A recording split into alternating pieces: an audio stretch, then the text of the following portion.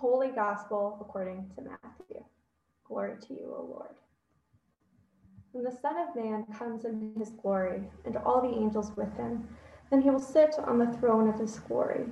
All the nations will be gathered before him, and he will separate people one from another, as a shepherd separates the sheep from the goats. And he will put the sheep at his right hand and the goats at the left. Then the king will say to those at his right hand, "Come, you that are blessed by my Father, inherit the kingdom prepared for you from the foundation of the world. For I was hungry, and you gave me food. I was thirsty, and you gave me something to drink. I was a stranger, and you welcomed me. I was naked, and you gave me clothing. I was sick, and you took care of me. I was in prison, and you visited me." Then the righteous will answer him, "Lord, when was it that we saw you hungry and gave you food, or thirsty and gave you something to drink? And when was it that we saw you a stranger and welcomed you, or naked and gave you clothing? And when was it that we saw you sick or in prison and visited you?"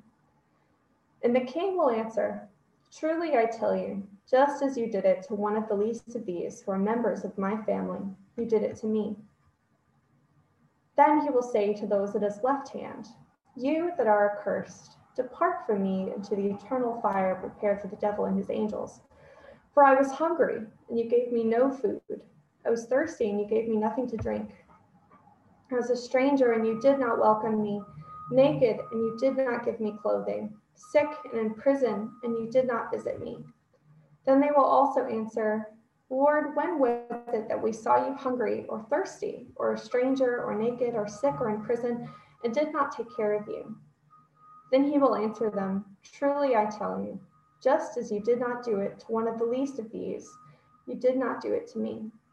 And these will go away into eternal punishment, but the righteousness into eternal life. Word of God, word of life. Thanks be to God.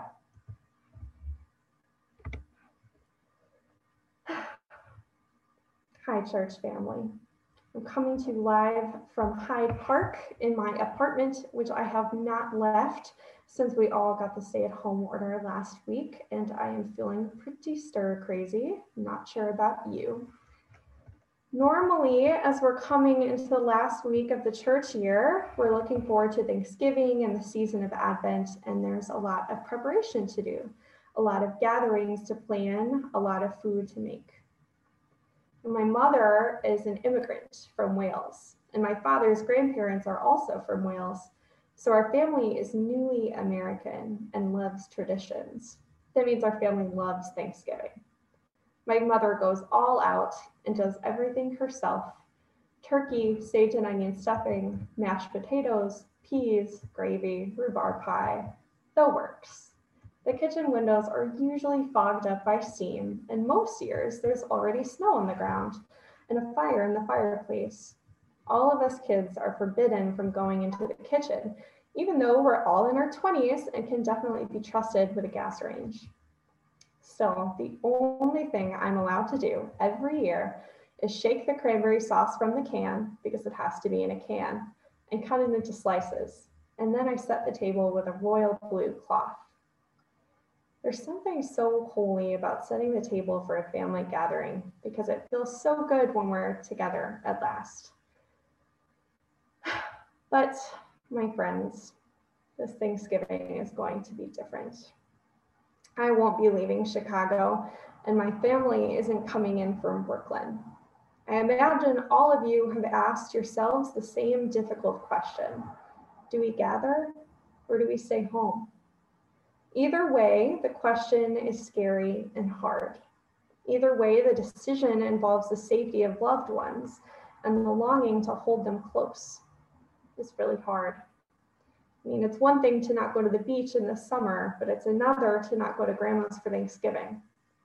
Like Ezekiel says, lately it feels like we're in the days of clouds and thick darkness. Like everything is just getting worse. Like the kingdom will never, ever come. So while we gather together in the dark on this cold November night, I want us to take a look at the psalm which Bo and Anna so beautifully sung. In English, we call the book Psalms from the Greek psalmoi, which means songs played on strings. But the Hebrew name for the book is Tehillim, which means praises. Therefore, all of the Psalms are praises, the sad ones, the joyful ones, the petitions, and even the ones that call for us, the singers, to do something. And in this psalm, we are called to do something. In this psalm, we sing to a God who gave us their name. We sing to Adonai, who is God over all other gods, because in the ancient Near East, there were other gods. And here in America, there are other gods too: politics, capitalism, imperialism. But Adonai is above other gods. Adonai is king over all these gods. Let's listen to the psalm one more time. It goes, "Let us come to sing for joy to Adonai, to shout to the rock of our salvation. Let's come before him with thanksgiving, with songs to shout to him. Because Adonai is a great God and a great king above all gods. In his hand are the depths of the earth and the heights of the mountains.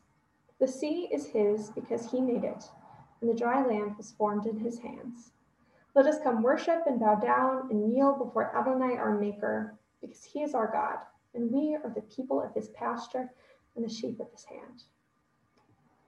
And that is where the lectionary stops, in the middle of a sentence. But the text continues. "We are the people of his pasture and the sheep of his hands, if only we were listening to his voice today." And then in the next verse, in verse 8, God says to us, the people, the worshipers, "Do not harden your hearts like in Meribah or like Massah in the wilderness." Now, Meribah and Massah were places that the Israelites came to on the exodus from Egypt. They were thirsty and tired and angry at a God who would lead them to despair, who would lead them to something that must have felt similar to the way we do in month 10 of a pandemic that has taken the lives of our friends and family. The Israelites were on a journey to the promised land just like us, a land where everyone would be safe and healthy and have what they need to survive. But the end of their journey was nowhere in sight, nor indeed is ours as we enter the season of waiting.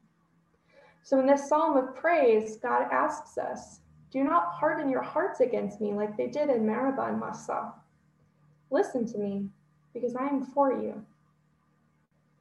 So we, dear people, are called to sing and come and kneel and listen. But why should we listen? Because between God's hands is the whole world. This psalm says, between God's hands are the highest of heights and the depths of the earth. With God's hands, the dry land was sculpted from clay. And we too were made by the great potter. God is our maker. We are the sheep of God's hand. That means that everything that happens to us matters to God, God the King, God the Shepherd. Every joy, every sorrow, every frustration, every cough that might be COVID, everything matters to our God. So this is why we listen. And in Hebrew, the word for listen, shama, also means obey. So this is why we listen and obey, because God loves us and God is holding us.